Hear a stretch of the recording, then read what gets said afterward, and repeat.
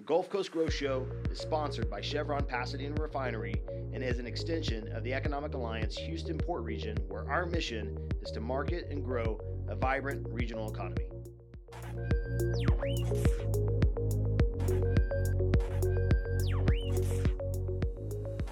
Hey guys, welcome back to the Gulf Coast Growth Show. I'm your host, Jason Lee, and I'm joined by my co-host, Zeke Smith. What's up, Jason? Zeke, glad to have you today. Yes, and we are joined by Chad Kalland from Vecta Environmental Services LLC, the CEO. Yep. Chad, thanks for joining us today.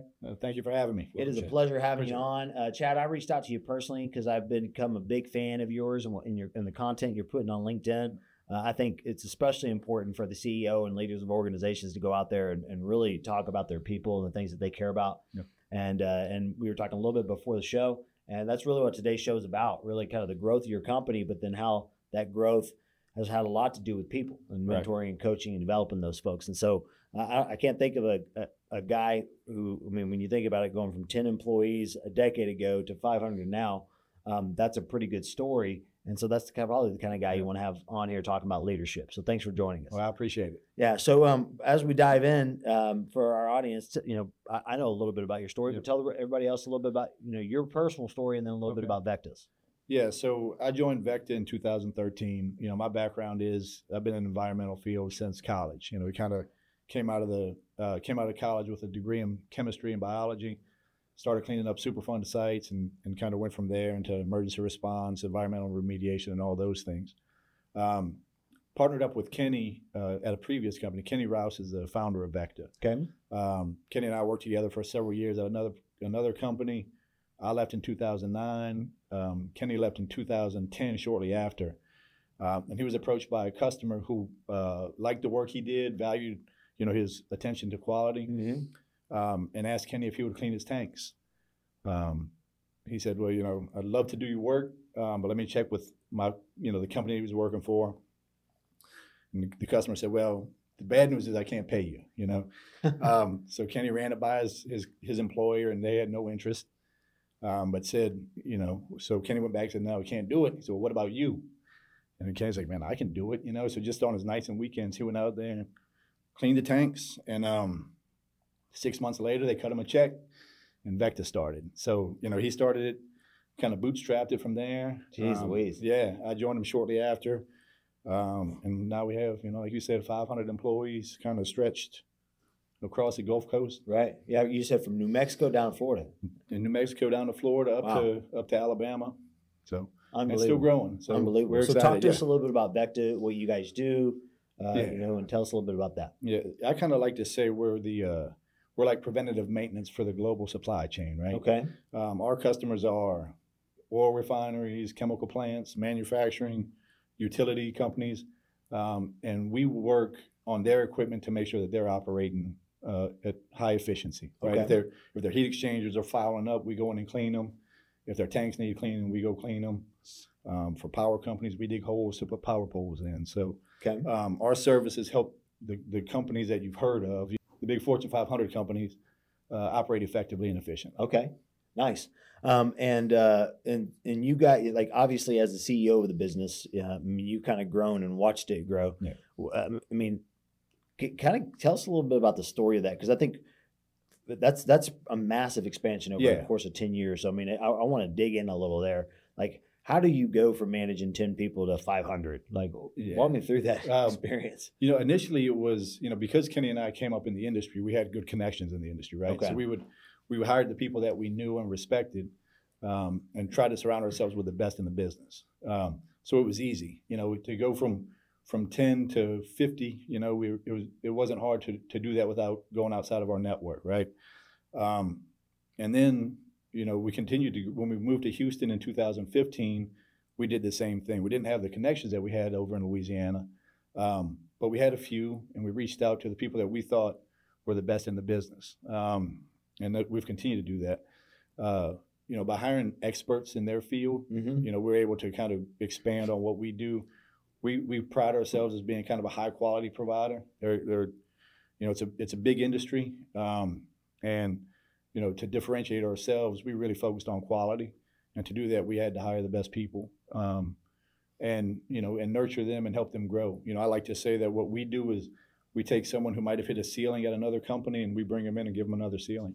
There you go. So you're a ceiling creator. We think so. There you go. I like it. Opener of doors and raiser of ceilings. There you go. Yeah.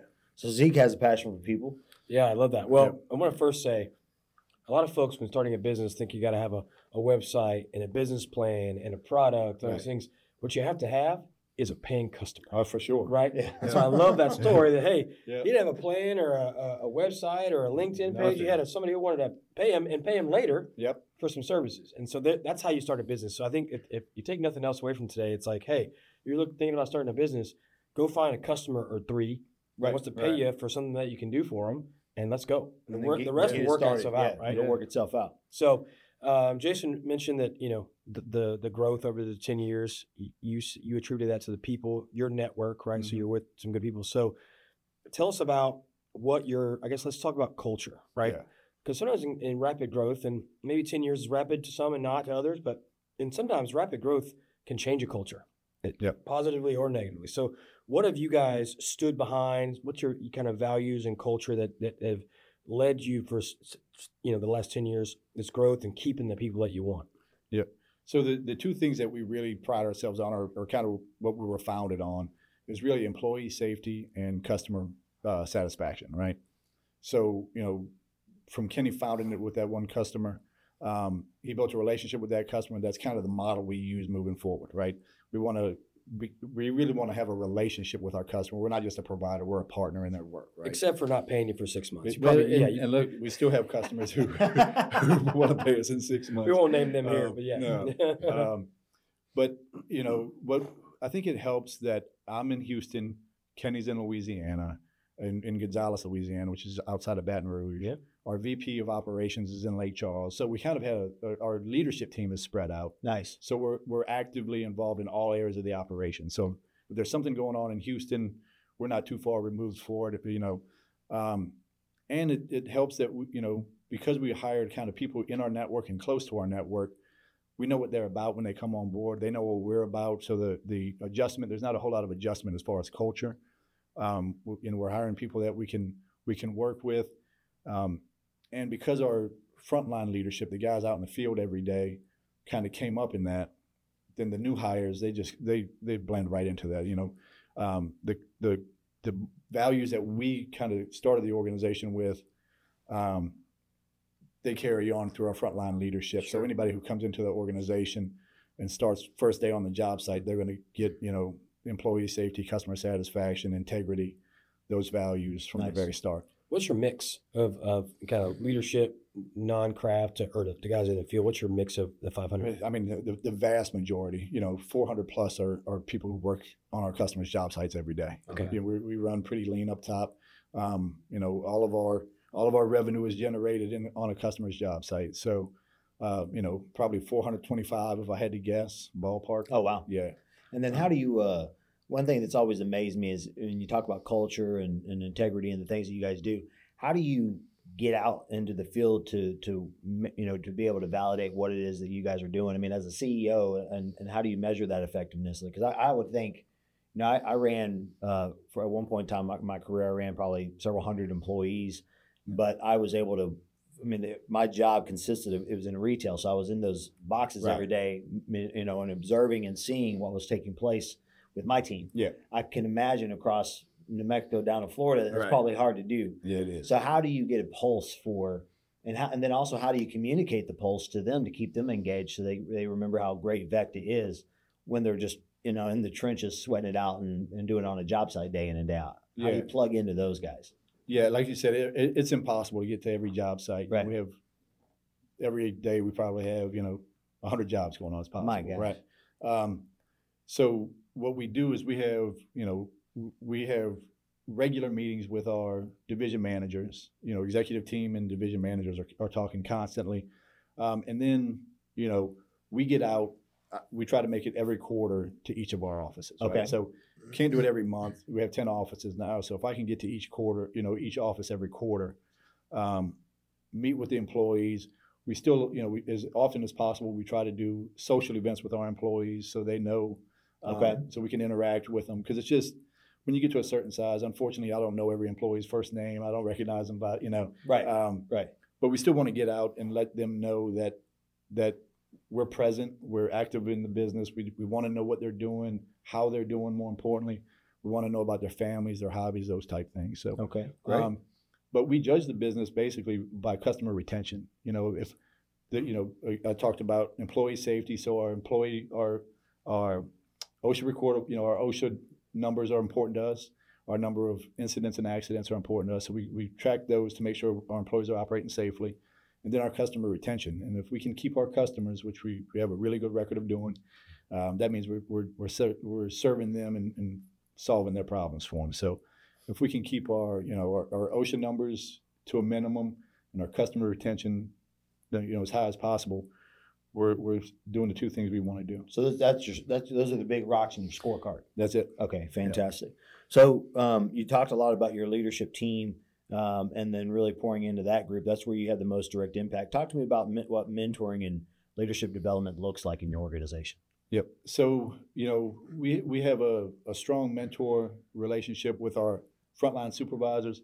Like I said, we've most of our supervisors in the field have 8 to 15 years of experience. So when a new hire comes in, they're weeks in training before they make it to a job site. Wow.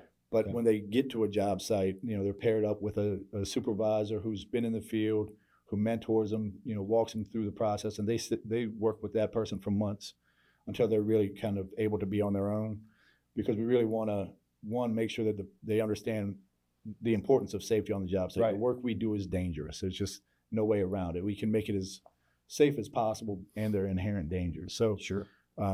So mentorship on the job site is key, but we also have mentorship. I mentor a lot of our operations managers, some of our division managers and account managers, just on a personal level. Nice. Because I think it's important. I think the more mentors you can have, the more coaches you can have, the more people you have holding you up, the more likely it is you're going to be successful. Yeah, more feedback, right? More feedback you can get, more dialogue. Sure. Yeah. Yep. Love it. So let's talk about Vecta. Big news. You got anything coming up? Big announcements? Other than the success you've already talked about? Yeah. We are still continuing to grow. We opened 2 new offices last year. We opened an office in Beaumont. We opened one in Decatur, Alabama.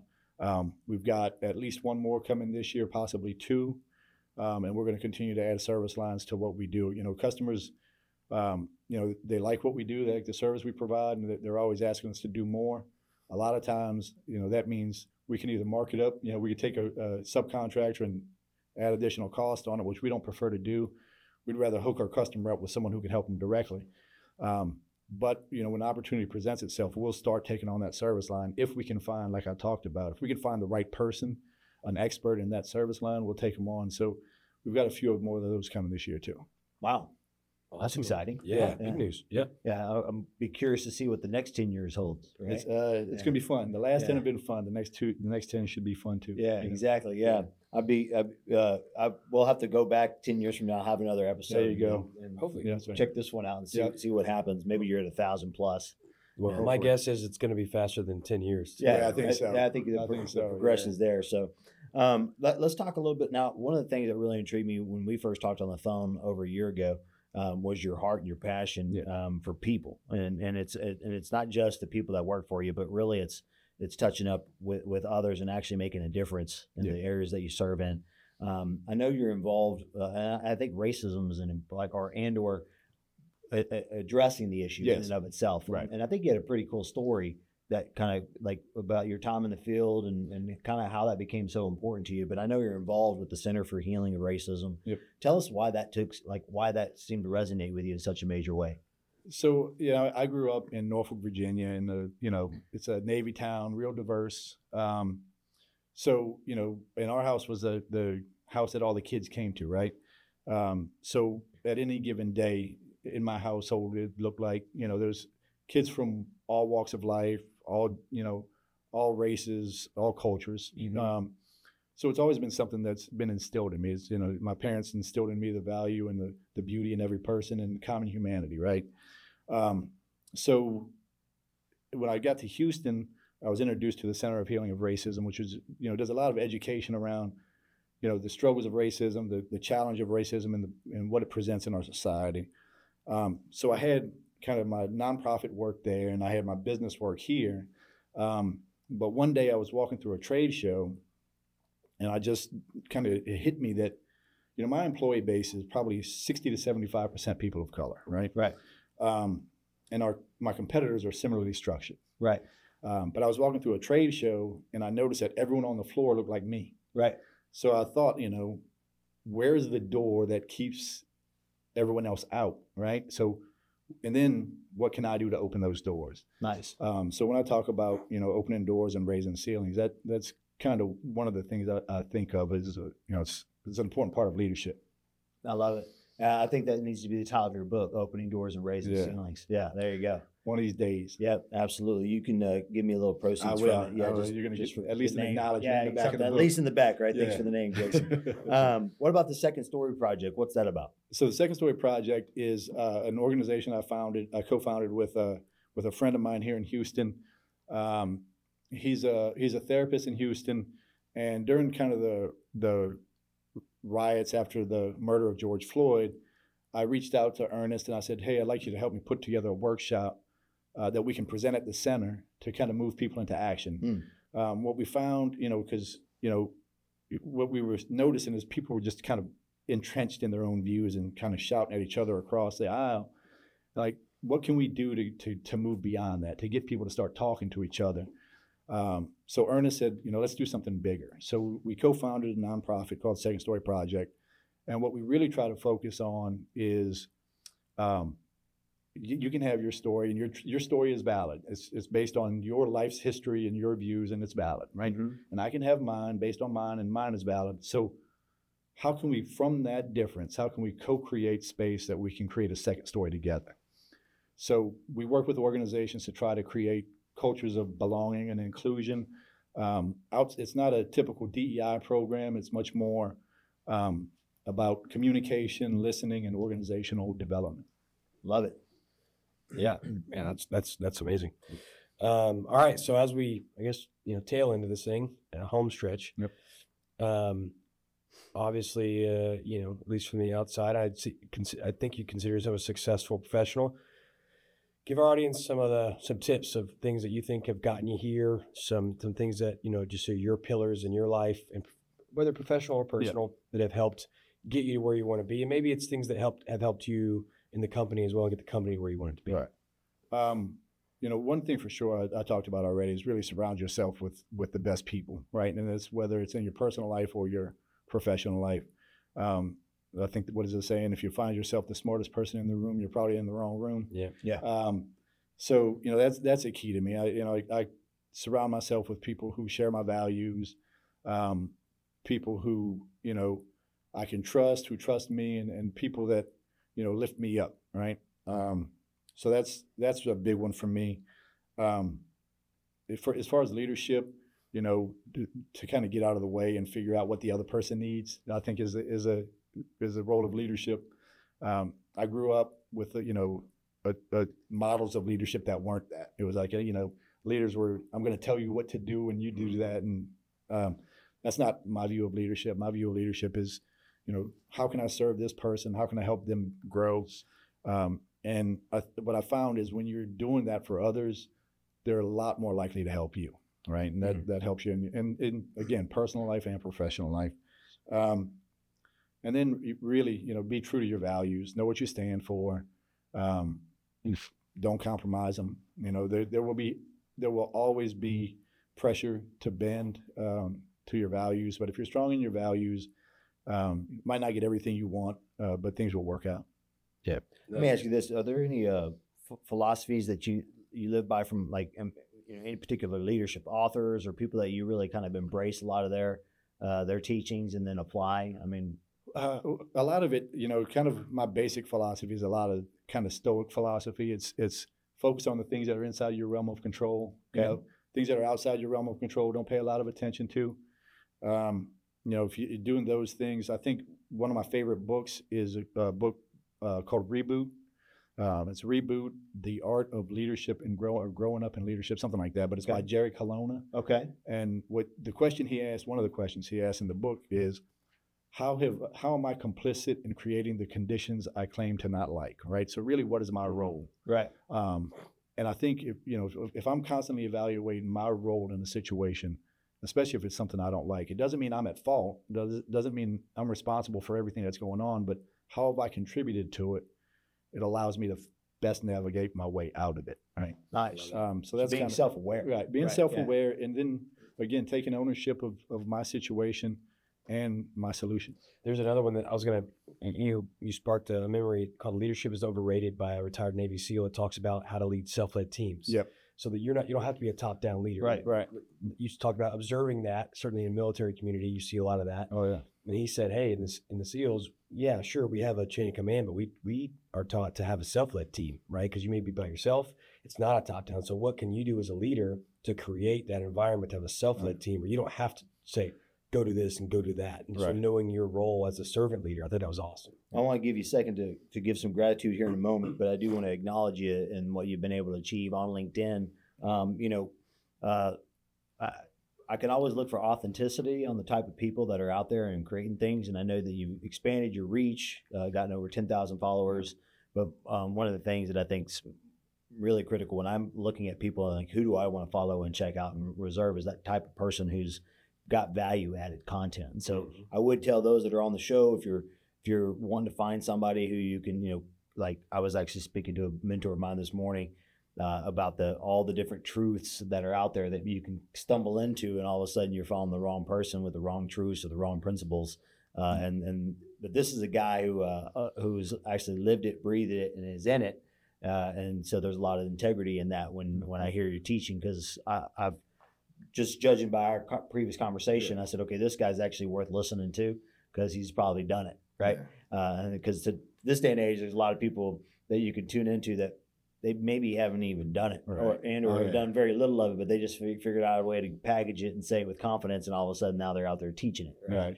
But so I would do want to thank you for being the guy that's actually bringing leadership content to the marketplace, but is also, anytime you attach a CEO of 500 people to that, I forgot, I'm drawing a blank on his name, the gentleman that was your CEO from Apache. Stephen Hillier. Stephen, yeah. He's not out producing content, but that's a guy that you spend time with and you immediately go, this guy is like the real deal. Like he came from the industry. He's been in the trenches, and now he's running thousands of people. You're running hundreds of people, but you're a trench guy who grew up doing it, which you can tell is evident, right? So yeah, appreciate it. That's a big deal. And so with that, man, is there anybody you want to recognize, anything that you want to recognize before we hop off the show? Yeah, I mean, first and foremost, obviously our employees, all 500 of them. It wasn't, Kenny was out there to start, and he and I did a lot of work at the beginning, but it's our employees out there now who are responsible for our growth, really. Right. So every one of our employees, I'm grateful to them. Grateful to Kenny for trusting me in this position. He reached out after he started the company and wanted to bring me on board, and it's changed my life. He was a dear friend before we worked together, and I'm just grateful for Kenny. Obviously my wife, and my wife is my biggest fan. So always grateful for her and everything that she brings to our family, and grateful to y'all for having me on. It's been a joy. Glad to have you, Chad. And with that, again, Vecta Environmental Services and Chad Kalland, the CEO. And again, you can connect with him on LinkedIn. So again, we want to thank you guys for tuning in today. We will continue to try to bring you great content and do our very best to put our best foot forward. And if you have guests, guys like Chad, or people that we should talk to and bring on the show that have a great story to tell related to what it is that we do, we'd love to hear from you. So you can connect on the two of us on LinkedIn. And as always, our mission is to make sure that we get stories like this told and talk about the great things that are happening in this region. So you can tune into us and stay connected. If this is your first time stumbling across the show, and maybe you've heard it for the first time, you can subscribe. You can go to HoustonPortRegion.com. They have a media tab there, and you can just plug in, and it'll come out on all of the favorite channels that you listen to, and you'll be plugged into that. And I would also encourage you to go into the events page down there and get plugged into all the great things that are happening here at the Economic Alliance. So stay tuned, and we'll see you guys next week. Thanks for tuning in, and be sure to go to the Economic Alliance Houston Port Region website and subscribe to our channels. And let's pay it forward by sharing the good news of what's happening in our region by passing this episode to somebody you know.